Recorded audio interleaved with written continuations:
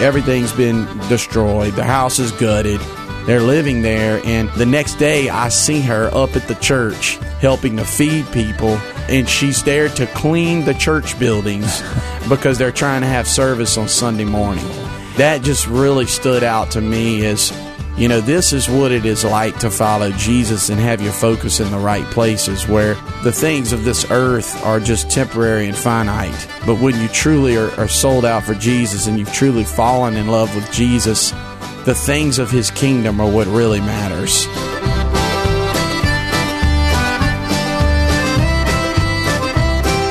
Hi, and welcome to Mid-South Viewpoint. I'm Byron Tyler. August 30th, Hurricane Ida made landfall just before 1 p.m. Sunday near Port Fourchon in southeast Louisiana with sustained winds of 150 miles per hour before weakening to a tropical depression by Monday afternoon. Today we welcome from the great state of Louisiana, but who has made his home right here in the Memphis area for over 11 years now, Pastor Jake Claunch of the Eagle Heights Community Church.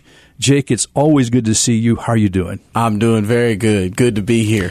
Brother, when I saw the reports of Ida, thinking about potential impact before it made landfall, while it was still stirring out there in the Gulf, my heart went out because, I used to live on an island and we experienced typhoons, and they can be very powerful also. We went through several while we were on the island. I know you, a homeboy from Louisiana, you've seen your share of hurricanes and strong storms. But wanted to have you come in and talk about some of the relief efforts that Eagle Heights Community Church and your team of volunteers and a great support has been doing to bring some relief and showing the love of Christ. Yes, we definitely love just helping and running to people's pain. That we do that not only in Louisiana but anywhere that we see a need that we can meet as a congregation. We love to do that. That's what Christ has called us to do. Like you said, I'm a Louisianian. It's my home state. It's where I was born and raised, and so the need there in Louisiana because of the hurricane was certainly deeply touching to me. You know, what's interesting and maybe ironic, Ida struck Louisiana on Sunday, 30th, as I mentioned, the 16th anniversary of Hurricane Katrina as a Category 4 hurricane. Now, you were in Louisiana during Katrina. Correct. I was. We were there. I was still living there at the time. We're from a town called Hammond, Ponchatoula area, and we decided to stay. And I told my wife after Katrina came through that would be the last hurricane that I ever stayed at home through. And of course, we didn't get it near as bad as New Orleans and a lot of the smaller towns south of us, but it was bad enough to where it was pretty scary. Yeah. I mean, anytime you go through a storm like that, the biggest storm I remember on the island was a typhoon called Paka, and it had sustained winds 198 miles an hour, and the wind gusts were over 227, and the wind gauge broke at the Air Force Base at 227, so I don't know really how high they were. Wow. Of course, we were inside a concrete house, and the walls were literally shaking around us, and water coming through the cracks, until you experience something that powerful. And it took 9 hours for the storm to pass the island, and it was like 22 inches of rain in 9 hours, Wow. You know? You go, where does all that water go, It's crazy. Yeah, it really is. The powerful storms like that. Yeah, they could just do a lot of devastation, and Ida in particular really was a historical storm. In fact, it was a hurricane the entire time it was in the state of Louisiana. Did it make 2 landfalls? That's what I heard a report saying, it made 2 landfalls. Well, you could call it that, but really the initial landfall that it made, they would call a landfall, but if you know the geography of Louisiana, if you know the area well down there, like when you say Fourchon or Grand Isle or even some of the areas north of that where it hit, they're low-lying marsh areas, and so basically it's just canes and water.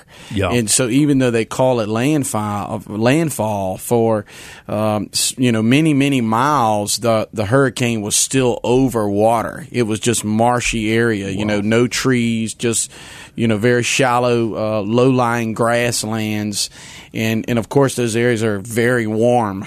Yeah. Because it's shallow water and it's hot in South Louisiana. Do people live in those areas? Yes, they do. Lots of camps, up off of the ground. So a lot of them, don't flood, but of course the wind damage just destroys them.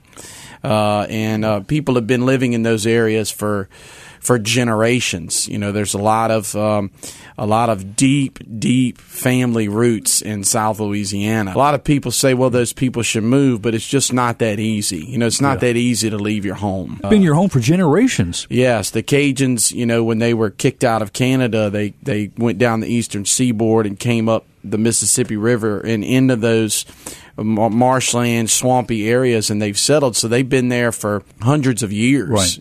And so it's not easy to leave your home. New Orleans Mayor Latoya Cantrell said that while Ida left major damage on the city, the worst-case scenario did not happen, which we're thankful for. We did not have another Katrina, she said. Officials have confirmed that the levees around the state were not damaged by the storm, really saving the state from even more severe flooding, and we're so grateful for that. All of the extra work that went into the aftermath of Katrina seems to paid off here. It really did. It paid off, especially for New Orleans. New Orleans definitely did not get the damage that it could have got, like it did in Katrina with Ida.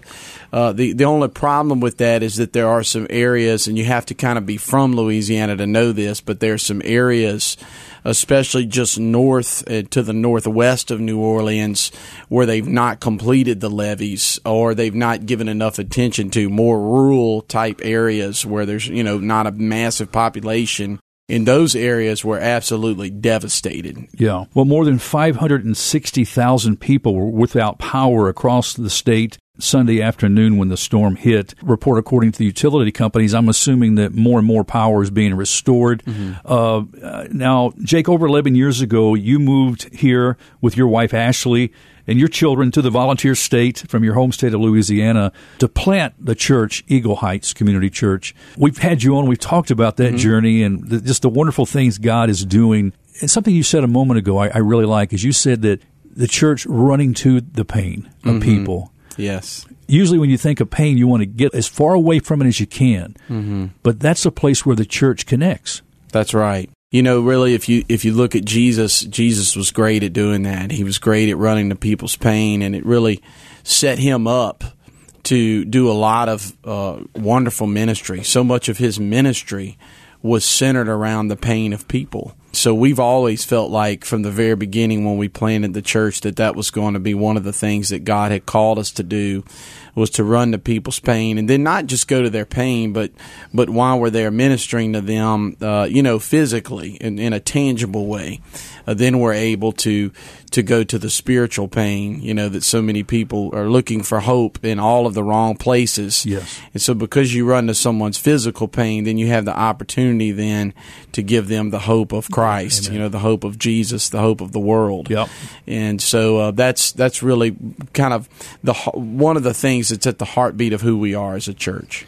How did your family and friends back home weather the storm? They survived okay? I would say that some of them did okay. No one perished, of course, thank God. We don't know anyone that suffered any type of injuries, or no one that passed away. But almost all of my close friends lost most of what they had, as far as their homes flooded, or their roofs were ripped off of their homes. One of my probably best friends, who's also a pastor in one of the hardest hit areas in Louisiana, a town called Laplace and Reserve, his church suffered major damage. One of their buildings was totally torn apart. Their elementary school is going to have to be bulldozed, torn down, and rebuilt.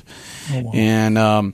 And so that particular area is just really devastated, Yeah, so you just returned, I think, was it Saturday night or this past weekend? Late this past Friday. Okay, just returned, and you were there for about, a week? Yes. You were on a emergency relief mission to go and share supplies and whatever you could. You had an idea what was happening there, right. So you knew what kind of supplies to take. What did you take with you? Our church got together. We got some money together, and we also got supplies. We took, water at the time. They were needing lots of water. I don't know if they have running water or not. I think probably 50-50 But at the time, there was no running water, so we brought, a pallet and a half of bottled water. And sanitary items is a definite need. Things like just the regular everyday soap, toothpaste, toothbrushes, that sort of stuff. And then non-perishable food. There a lot of them are still without power. They've been going on, almost 3 weeks now.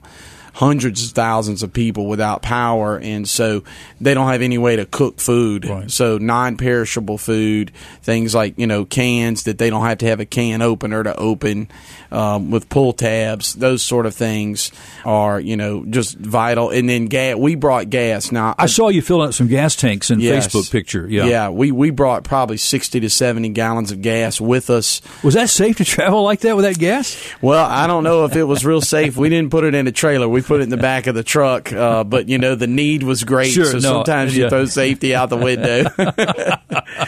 So I think the gas situation is getting better. Yeah. In fact, it was by the time we left. But initially, there was no place to get gas. They were having to drive up to 150 miles to get gas. One of my friends said he was driving, had to get to Jackson, Mississippi right after the storm first hit just to get gasoline. That's crazy. Yeah. You don't even think about that. Yeah. So, Jake, what are the greatest needs right now? A little over 2 weeks after the storm. I would say probably the greatest need is just help. We were in one subdivision gutting houses, one subdivision in the Laplace area with probably 5,000 homes. It'd be like a big subdivision here in the Memphis area, 3,000 to 5,000 homes. Every single house, every single house had water 4 to 5 feet up the walls. Every single house, the entire house needed to be gutted. All the sheetrock, insulation, baseboard, trim, floors, everything has to come out. All the food in the refrigerator, freezers is ruined. Power's been out for 3 weeks. So they need lots of help, and obviously, of course, now because of COVID, labor is short.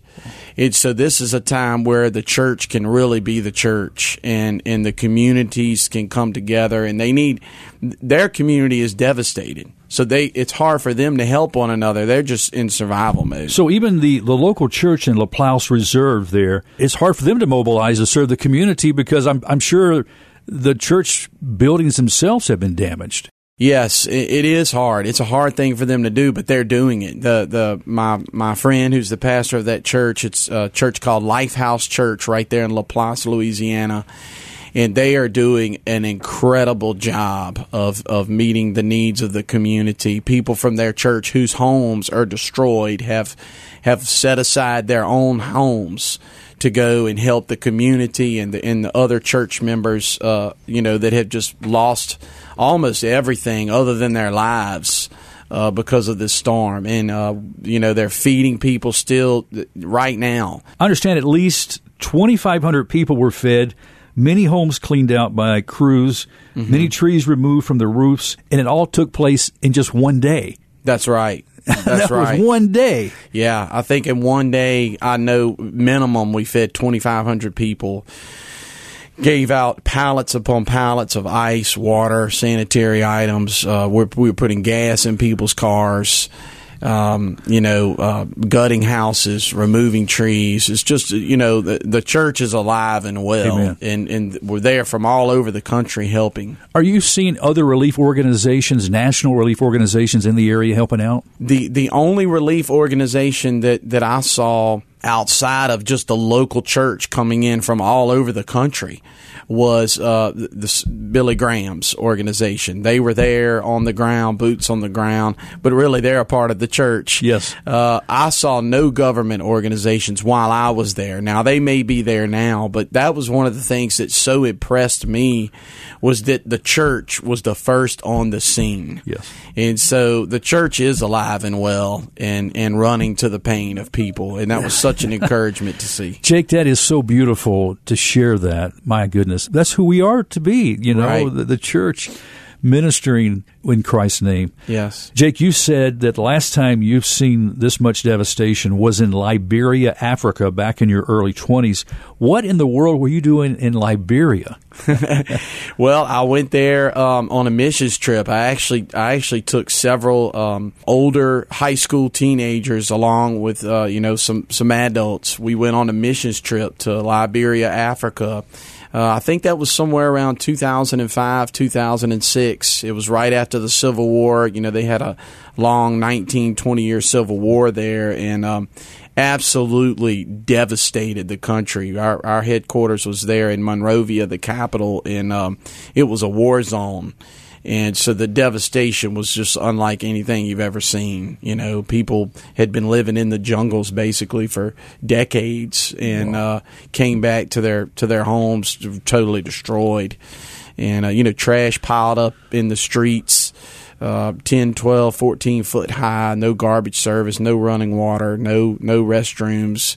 You just couldn't imagine how horrible it was, but incredible opportunity to share the gospel. Yes. And just saw hundreds, if not thousands, of people come to the Lord in the midst of such terrible circumstances. I mean, you compared that devastation to what you saw in your home state. Yeah, it was really eye-opening for me. I grew up there, so obviously I went through several hurricanes and tropical storms growing up.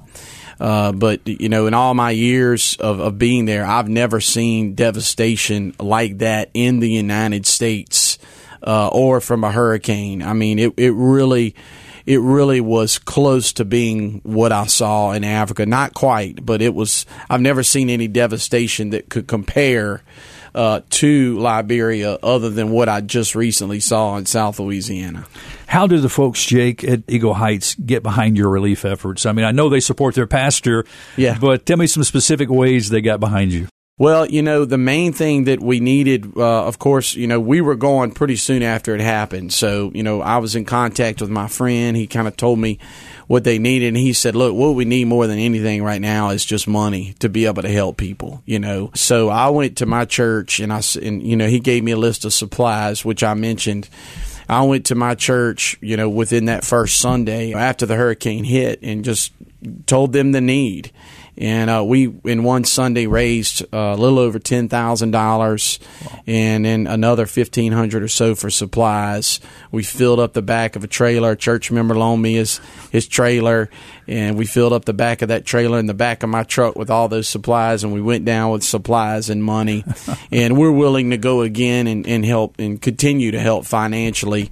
I was just told today that even more money has come in. So, that's always an encouraging thing. Was so touched by my congregation. Amen. But they do that for every time we go to them with a need. Our church is just so good at running to the pain. Do you have a strategy for making return trips and plans which you would like to see ministry happen? Right now, what we're doing is we're just keeping in touch with our contacts down there to see what they need and when they need it. We don't have a particular date set. Because the funny thing about all the hurricane relief stuff is there's a time when, like a window when they really need help, and then there's a window when they can almost get too much help. And so we want to make sure that we go at the right time to where we're not overwhelming them as they're trying to recover. And so I'm thinking maybe within another month or so, we may take another team down there as they start actually rebuilding. That's when they're going to need, in particularly, like a lot of skilled labor and just grunt labor. You know, construction type people. Yes, construction people, in labor that anyone can do. So we're just kind of staying in touch with our contacts and going from there. Really, if folks listening outside of Eagle Heights Community Church would like to avail themselves as volunteers and go with you or support, they should just maybe contact the church and maybe be on a list or something. Is that possible? Absolutely, they could. You can actually email me directly if you would like. My email address is pastorjake.eh lifehouseCC@gmail.com. And if you'd like to volunteer, or just sign up to volunteer, we'll put you on a list. Also, another thing is if you would like to give, we know of several churches right there in the heart of the hardest hit areas in Louisiana. And so we know exactly how to get the money on the ground to the people in need. So you can give. We have a hurricane relief tab on our online giving on the church website. It's very easy. It's just eagleheightsmemphis.com. You can go on and give to hurricane relief, and 100% of that money will go to help people in Louisiana. And see, I love this. I love these local efforts here, Jake, as we're sharing. As I mentioned a moment ago about these national relief organizations, and I'm not here to judge their ability to help in times of need, because I know they do. Mm-hmm. But oftentimes when you contribute to these type of organizations, there is a portion of that stays in administrative cost. Right. But here, you've got exactly dollar for dollar that you give is going to help in disaster relief in the pastors that you know and the churches that need to have the greatest need. Yes, absolutely. And we know many pastors and churches that are absolutely just getting it done as far as helping people in their communities. And my friend, Pastor Stephen Aguilar at Lifehouse Church, I would say 90% of his church members that have lost everything as far as their tangible things. And yet they're serving their community. And so 100% of the money that we take in for hurricane relief is going straight to the relief. There's no administrative cost. That is so beautiful. Well, Jake, I want to kind of revisit something we were talking about earlier and have you share why it's so important for the Church of Jesus Christ to respond in time of greatest need. What does this demonstrate most for the church? A lot of non-Christians can be compassionate and service-oriented in times of disaster. What is the difference when the church engages times like this, or what should be the difference when the church engages times like this? Well, I think the difference is that, we run to pain with a purpose. We run to pain with, because we are the hands and feet of Jesus. And so we go in the name of the Lord. And so when we serve people, when we are a blessing to people, when we're there for them in their hour of greatest need, then what we're doing is we're showing them Jesus. And then it gives us an opportunity to be able to talk to them about Jesus, an opportunity that we may never have, or that they may never give us. And so it's very important for the church to model after, our Lord and Savior and run to the pain of people and show compassion, because it gives us an opportunity that we wouldn't have in any other way. Beautifully spoken, Jake. Any standout stories in the middle of the pain, the things you've seen where you've seen somebody arise or something just took place that impressed you or stood out to you when you went down? So many different stories I could share. Of course, the church really stepping up to feed all those people when so many of them didn't have food themselves. They're out there feeding thousands of people a day, and many of them need groceries themselves. And, of course, that was probably the most impressive thing. The church itself is damaged and in need, and yet they're serving people. One in particular instance, we went and gutted out a home. Stop there. When you say gutted out, explain what you're talking about. So basically, this particular home had a part of the roof was tore off of it. A tree had went through another part of the roof. And so, they had a lot of rain for a long time. So the home got a lot of rain in it, and it's driving rain. So it gets on the floor, it gets on the walls, and it just ruins everything that you can think of that would be, say, 5 feet or down is ruined. And so you have to get all the furniture out of there, and then you have to start taking all the sheetrock, paneling, all of that stuff, any ceiling, on the ceilings that was damaged, because mold starts setting in, and you've got to get that out within minimum 2 weeks' time, or it gets, lethal, toxic. Yeah. That's what we were there doing. We were gutting out one of the houses in this neighborhood. I'll find out that it's the lady that actually cleans the church. Her and her brother are there living in this house that, they have no power, no running water. They have, everything's been destroyed. The house is gutted. They're living there. And the next day I see her up at the church helping to feed people, and she's there to clean the church buildings because they're trying to have service on Sunday morning. That just really stood out to me as, this is what it is like to follow Jesus and have your focus in the right places, where the things of this earth are just temporary and finite. But when you truly are sold out for Jesus and you've truly fallen in love with Jesus, the things of his kingdom are what really matters. So that was just an incredible thing for me to see. Do you remember that lady's name? Her name was Lisa. Miss Lisa. Yes. Wow. We're going to pay tribute to Miss Lisa today. Yes. And praise God for her life and the life of service and the testimony of Jesus in the middle of storms, in the middle of disaster. Jake, this has been great. Again, we've got to go over the information for listeners to make financial contributions to relief efforts, and how can they do that? So they could just go to our church's website. It's eagleheightsmemphis.com. Very easy, eagleheightsmemphis.com. You can also mail a check in if you would like. Just go to the website and get our address. It's very, very easy. eagleheightsmemphis.com. You go to the online giving tab. There's a tab that says Hurricane Ida Relief. You click on that, it goes straight to Hurricane Relief. If you mail a check in, just put Hurricane Relief in the notation. And also, if you are interested in volunteering, grunt labor, or if you have construction skills and would like to be on a list of volunteers that could potentially be called on at a time to go serve, give that information again, Jake, too. Yes, just email me directly. It's Pastor Jake, that's JAKE, .ehcc@gmail.com. So the fellowship at Eagle Heights Community Church is worshiping the Lord on Sundays. Give us some information about the church, where you're located at, if folks want to come and visit. Yes, so our address is 9408 Macon Road in Cordova, Tennessee. And our service time starts at 10:15 in the morning. We only have one service, 10:15 in the morning. I think you'll like it if you come. We have a wonderful congregation, wonderful people, great children's ministry, youth ministry as well. God's doing some big things at Eagle Heights. Jake Clunch, God bless you, my brother. Thank you for what you're doing for Christ's kingdom, and thank you for what you're sharing with us about the relief efforts for the great people in Louisiana. Well, thank you so much for having me in, Byron. It really means a lot. I appreciate the opportunity. Friends, I hope you'll go to the website and make that financial contribution as the Lord leads, and it can be as little as a few dollars or just whatever God puts on your heart. Thank you so much. That's all the time we have on this edition of Mid-South Viewpoint. I'm Byron Tyler. We'll talk to you next time. Bye-bye.